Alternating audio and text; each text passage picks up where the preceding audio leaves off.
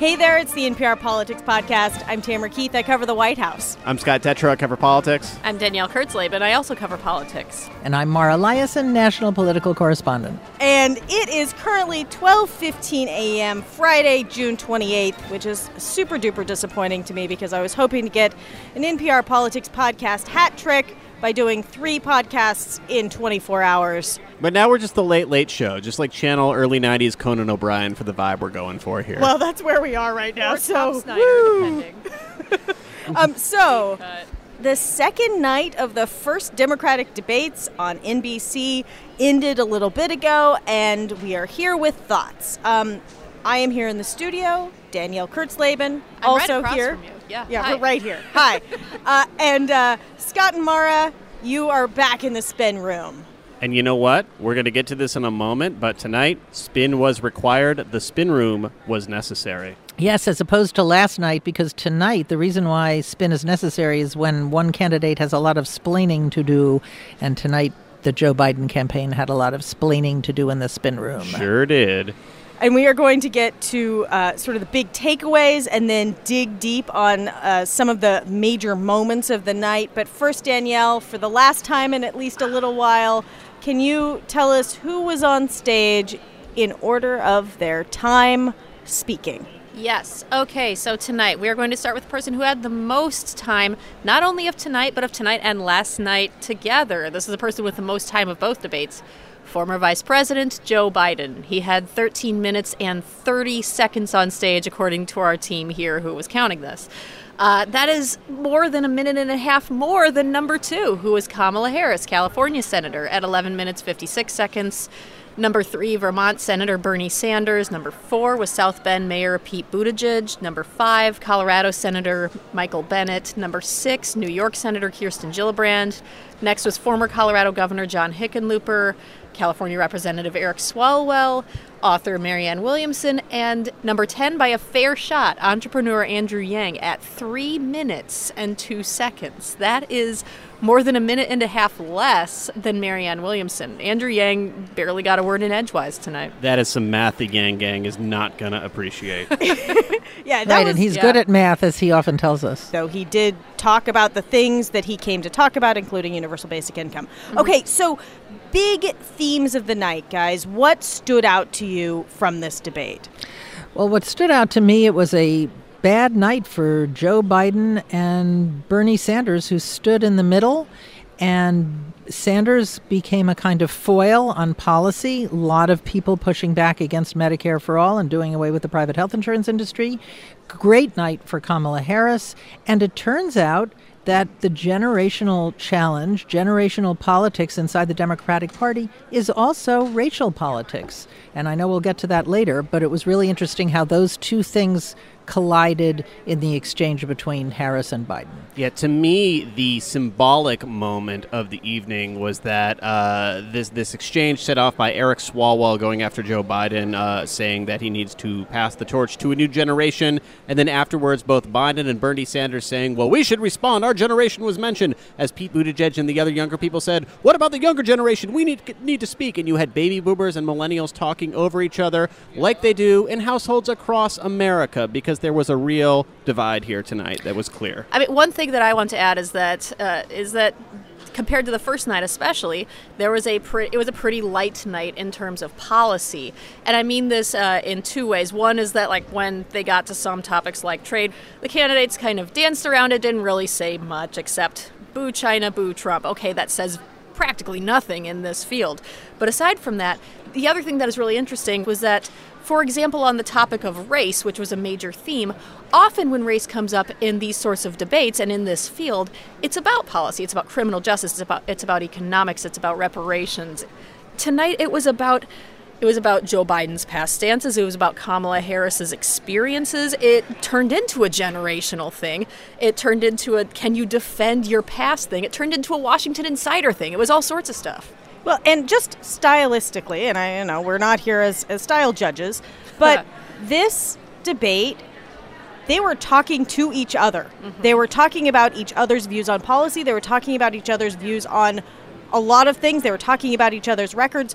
This was not 10 people staring forward talking about themselves in the same way as it was last night. They were talking over each other a lot. Constantly. I think one thing that they seemed to take away from the first night was that interrupting works. And tonight, it was a clown car atmosphere for quite a bit of it. A lot of like, can I finish, and all of With that. With one important exception, when Joe Biden, for some reason, instead of just talking until someone cut him off, he said, my time's up. I agree that everybody, once they, in fact, they should. Anyway, my time's up. I'm sorry. Thank you, Vice That President. is definitely being taken as a metaphor by a lot of people who do believe his time is up, and that he exposed a lot of weaknesses tonight in a way that might hurt him, in a way that his previous gaffes on the campaign trail have not so far. Okay, so let's get into what is clearly the biggest moment of the night, the thing that I think everybody is going to be talking about for a while, which was Kamala Harris turning to Vice President Biden and addressing head-on something that was a very big controversy for him last week. I do not believe you are a racist. And I agree with you when you commit yourself to the importance of finding common ground. But I also believe, and it's personal, and I was actually it was hurtful. And what she's talking about is she's saying that when he, last week, talked about working with segregationist senators, who he disagreed with and found repulsive, he was talking about it as saying, I could work with these people even though I didn't agree with them because, you work with people, you get things done in the Senate. That was his point. She said that it was hurtful to her. It was difficult for her to see him saying that, in part for a very personal reason related to what they were working on together. One of the issues he was working on with the segregationists was opposing federally mandated school busing. So busing that was done to desegregate schools. There was a little girl in California who was part of the second class to integrate her public schools. And she was bused to school every day. And that little girl was me. So this was remarkable for a lot of reasons. First of all, because over the last few weeks, as other candidates in the top tier of polling have started to take shots at Biden, Kamala Harris had not done that. She had been repeatedly asked to weigh in on things that he said, and she had mostly not done so. She had responded earlier to this segregationist comment from last week, but she had been the one top-tier candidate who wasn't going after Joe Biden. And what did she do here? She tells a really personal story about how something he did affected her, how she was one of the first classes to integrate schools in California, and it was clearly something her campaign had planned because they immediately were posting pictures of her as a second grader on social media. And this accomplished a couple things. I've talked to people on the Harris campaign. Number one, they want her to get more of her personal story out. I've heard from them about her being the second class in her school that was integrated. So they wanted her to tell her own personal story, which they feel that she's been derelict in doing on the campaign trail. They also wanted her to remind voters of the Kamala Harris who interrogates people in a Senate hearing room. Those have been some of her most impressive moments. That hasn't been the way she's campaigned, but here she was on the debate stage, taking it to Vice President Biden in a very respectful manner. I don't think you're a racist. This was hurtful. She has now vaulted herself, I think, into the top tier of candidates. And this led to a really big clash between these two on stage, probably the most memorable one of the night. But Vice President Biden, do you agree today that you were wrong to oppose busing in America then? No, do you agree? I did not oppose busing in America. What I opposed is busing ordered by the Department of Education. That's what I opposed. Well, there was a failure of states to integrate public schools in America. I was part of the second class to integrate Berkeley, California public schools almost 2 decades after Brown v. Board of Education. Because your city council made that decision. It was a local decision. So that's where the federal government must step in. That's why we have the Voting Rights Act and the Civil Rights Act. Kamala Harris brought in failure of states. Now, their one rallying cry that some segregationists use was states' rights. And so what I did see a lot of pundits on Twitter, for example, responding to on this was, was Joe Biden making a states' rights argument here? In which case, that seems like a sort of not a good thing to do in a Democratic primary. Well, was he making a local control of education argument, Sure. which Sure. Does work people might find and more palatable? And either way, that is where the spin room came into play tonight. Yes. Because Joe Biden's campaign brought a lot of surrogates into this room to African American surrogates. Yeah, including Cedric Richmond, who is the national co-chair of his campaign. He is Louisiana Congressman, former chair of the Congressional Black Caucus. And he was making the point, and he was saying things like, well, one thing that Biden really didn't get a chance to say was that how important education is. But this is the one thing that he said that the campaign was repeating in a lot of different forms over the course of all of their interviews here. All of that was out there when the first African-American president of the United States decided to pick Joe Biden as his running mate.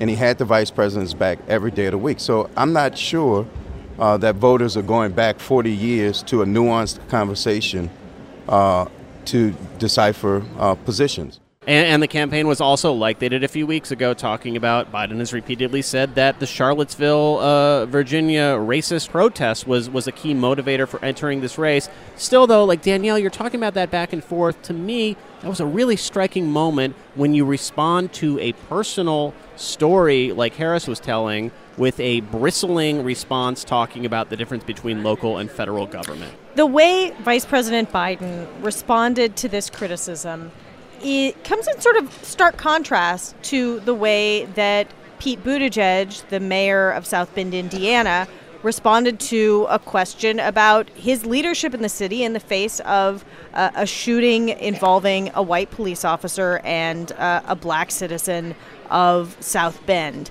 And let's just hear this exchange with NBC moderator Rachel Maddow. The police force in South Bend is now 6% black in a city that is 26% black. Why has that not improved over your 2 terms as mayor? Because I couldn't get it done.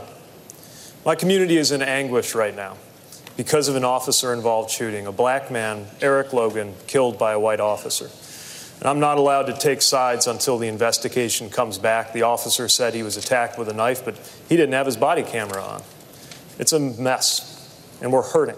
It's kind of a remarkable thing to hear someone in politics, and he obviously came prepared to say this. Sure. But it's kind of a remarkable thing to hear someone in politics say, yeah, on me. Now, there are plenty of people in South Bend, especially who still have their criticisms of him, and him saying this tonight does not fix any of these problems.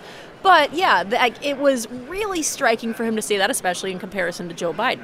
Except that what is Pete Buttigieg's goal? He needs to increase his support among the African American community, which after Iowa and New Hampshire plays an outsized role in Democratic primaries, and his support right now is about 1% in the African American community.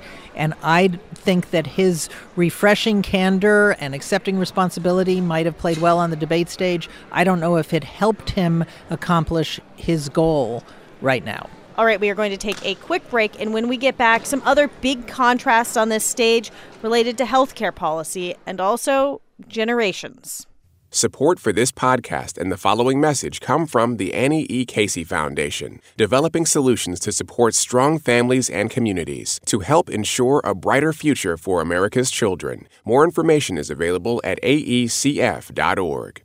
Hey, it's Peter Sagal. So you're listening to this NPR podcast because you want to be informed. You want to learn something. But what if you need a little break? Well, then you want to check out Wait, Wait, Don't Tell Me, the NPR News Quiz. It's the show that lets your lizard brain enjoy itself for once. You can be serious again later. Listen to Wait, Wait, Don't Tell Me on NPR One or wherever you get your podcasts. And we are back. And let's start with healthcare, which was a big theme from the first night debate. Mm-hmm. And now in the second night, there were, again, some major moments related to healthcare. Right, and also related to hands going up. I mean, we got some substance tonight. We also got some shows of hands. And the moderators, thankfully, did that same question they did the first night, which, I don't know about you guys, I found it very revealing and is going to be a good sort of marker going forward of, okay, would you abolish private insurance, as Medicare for All would essentially do? So tonight, of the 10 candidates, as last night, 2 of them, their hands went up. Bernie Sanders, no surprise, because he is the person who crafted and introduced Medicare for All, and Kamala Harris, who has co-sponsored it with him. Interestingly, Kirsten Gillibrand, also on that stage, her hand didn't go up. Similarly, last night, Cory Booker, another co-sponsor, his hand didn't go up. But yeah, we had 2 more people tonight saying, yes, I am willing to get rid of private insurance.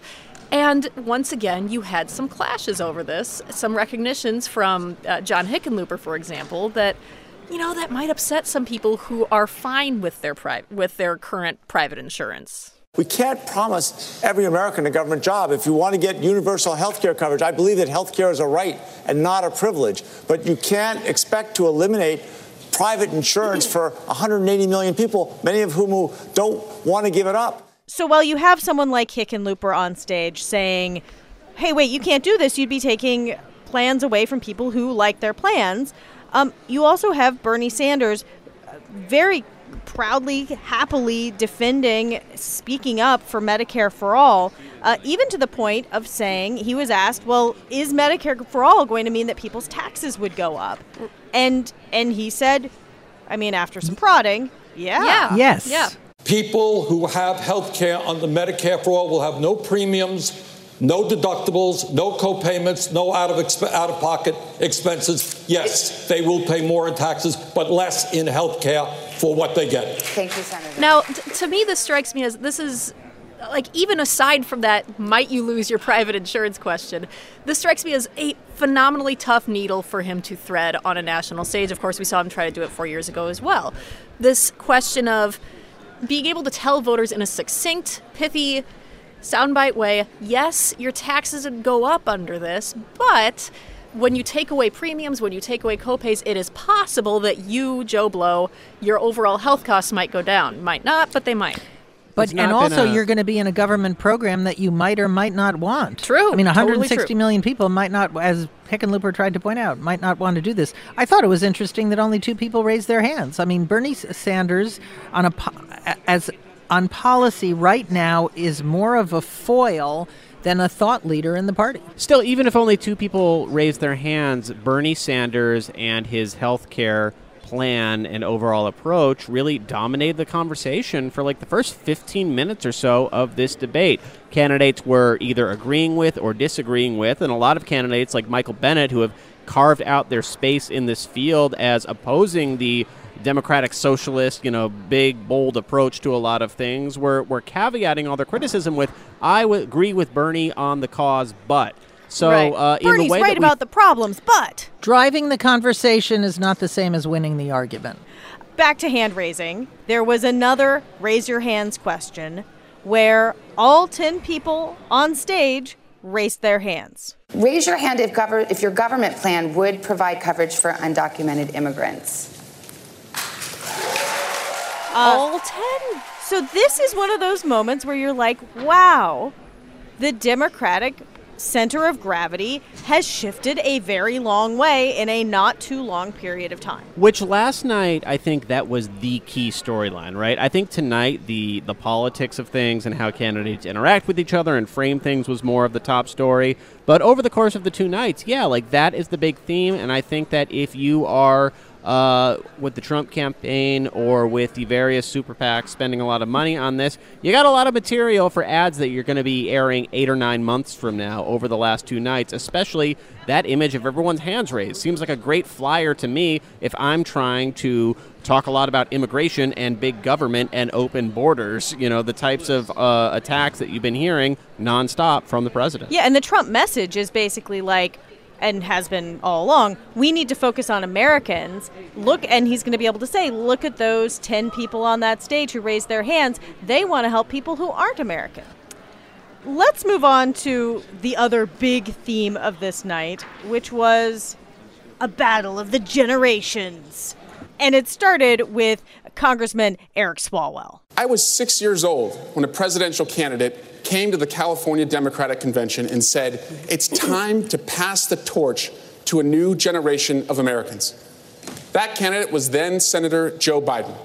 Joe Biden was right when he said it was time to pass the torch to a new generation of Americans 32 years ago. He's still right today. I'm still holding on to that torch. I think that was actually one of Biden's best moments. Yes, I do too. That was kind of a stunt. The generational theme was expressed in a couple different ways. There was the Swalwell kind of planned line which he came to over and over again. Yes, which came to over and over again, and the audience was laughing. Then there was the Kamala Harris exchange, which we've discussed a lot, but that was a generational challenge because in the Democratic Party, part of the generational gulf is about race. And the Biden campaign's response to all of this, which you heard a bit from Biden, but more from when his people were in here in force, was all these candidates are talking about things they want to do. Joe Biden has done that in one way or another, but I think a lot of those candidates would say you did it ineffectively and not as fully as we would like to see. So this actually went from this thing about the torch to like a full-on everyone on stage being like, I'm older. I'm younger. I'd like to weigh in. Senator Sanders. As the youngest guy on the stage, I feel like I probably ought to contribute to the generational conversation. As part of Joe's generation. I'm all for part of Joe's generation. Let me respond. Before we move on from boomers, millennials. Oh my God. Gen X. Please. Senator Sanders. Hey, guys, you know what? America does not want to witness a food fight. They want to know how we're going to put food on their table. Yes? Oh. That was also planned, but she delivered it at the right moment. She really came prepared. But, I think that the generational problem for Biden is not going to be about what position he took on busing in the 1970s. It's going to be about how he looks. Does he perform, or does he seem old and a little out of it? And to me, that moment where he said, "My time is up, I'm sorry," is kind of a metaphor. To me, a subtext of when Eric Swalwell brings that up, or when Kamala Harris says, busing affected me, there's a sort of subtext there of, you are a Washington insider. You've been doing this a long time. You've been a politician since I was a child, sir. And that kind of adds to this feeling of, if you're a Democratic voter and you think that certain politicians have been around too long, maybe kick them out. As we wind down our second night of talking about people on stage talking, how are we, beyond sort of the hot takes and the tweets and whatever cable commentary is out there, how are we going to know whether this has changed, whether anything materially has changed? We're going to find out from voters what they think. Aside from the fundraising numbers, perhaps. Well, sure. That's another way of measuring support. Yeah. Oh, yeah. But I'm just adding one thing that this did, assuming Biden stays in the race until the fall, and I can't tell you how many people I talked to who thinks he might not even make it that far. Whoa. This has raised the stakes for him for the Detroit debate. And that debate is at the end of July. We will be there. We will do more very late night podcasts. So I just want to poll you guys on something. We have, as I said, done 3 podcasts in the last 25 hours. But who's counting? It's technically Friday now. We have not done a weekly roundup. Are you guys okay with that? Oh, yes. Nope. Let's do it right now. Come on. Nope. What? I'm ready. I'm ready. Disconnecting. Yeah, we're leaving. Goodbye. Oh, God. Good night. We're going to bed. I've just ruined my friendship with both of them. All right. I'm sorry. We are not partying till the break of dawn here in Miami. But you can do the weekly roundup. I don't think that's how it works. So that's right, guys. No weekly roundup this week. But we are heading out on the campaign trail this weekend to bring you another interview with a presidential hopeful, someone who we talked about a bit tonight. Stay tuned. That will be in your podcast feeds on Monday. I'm Tamara Keith. I cover the White House. I'm Scott Detrow. I cover politics. I'm Danielle Kurtzleben. I also cover politics. And I'm Mara Liasson, national political correspondent. And thank you for listening to the NPR Politics Podcast.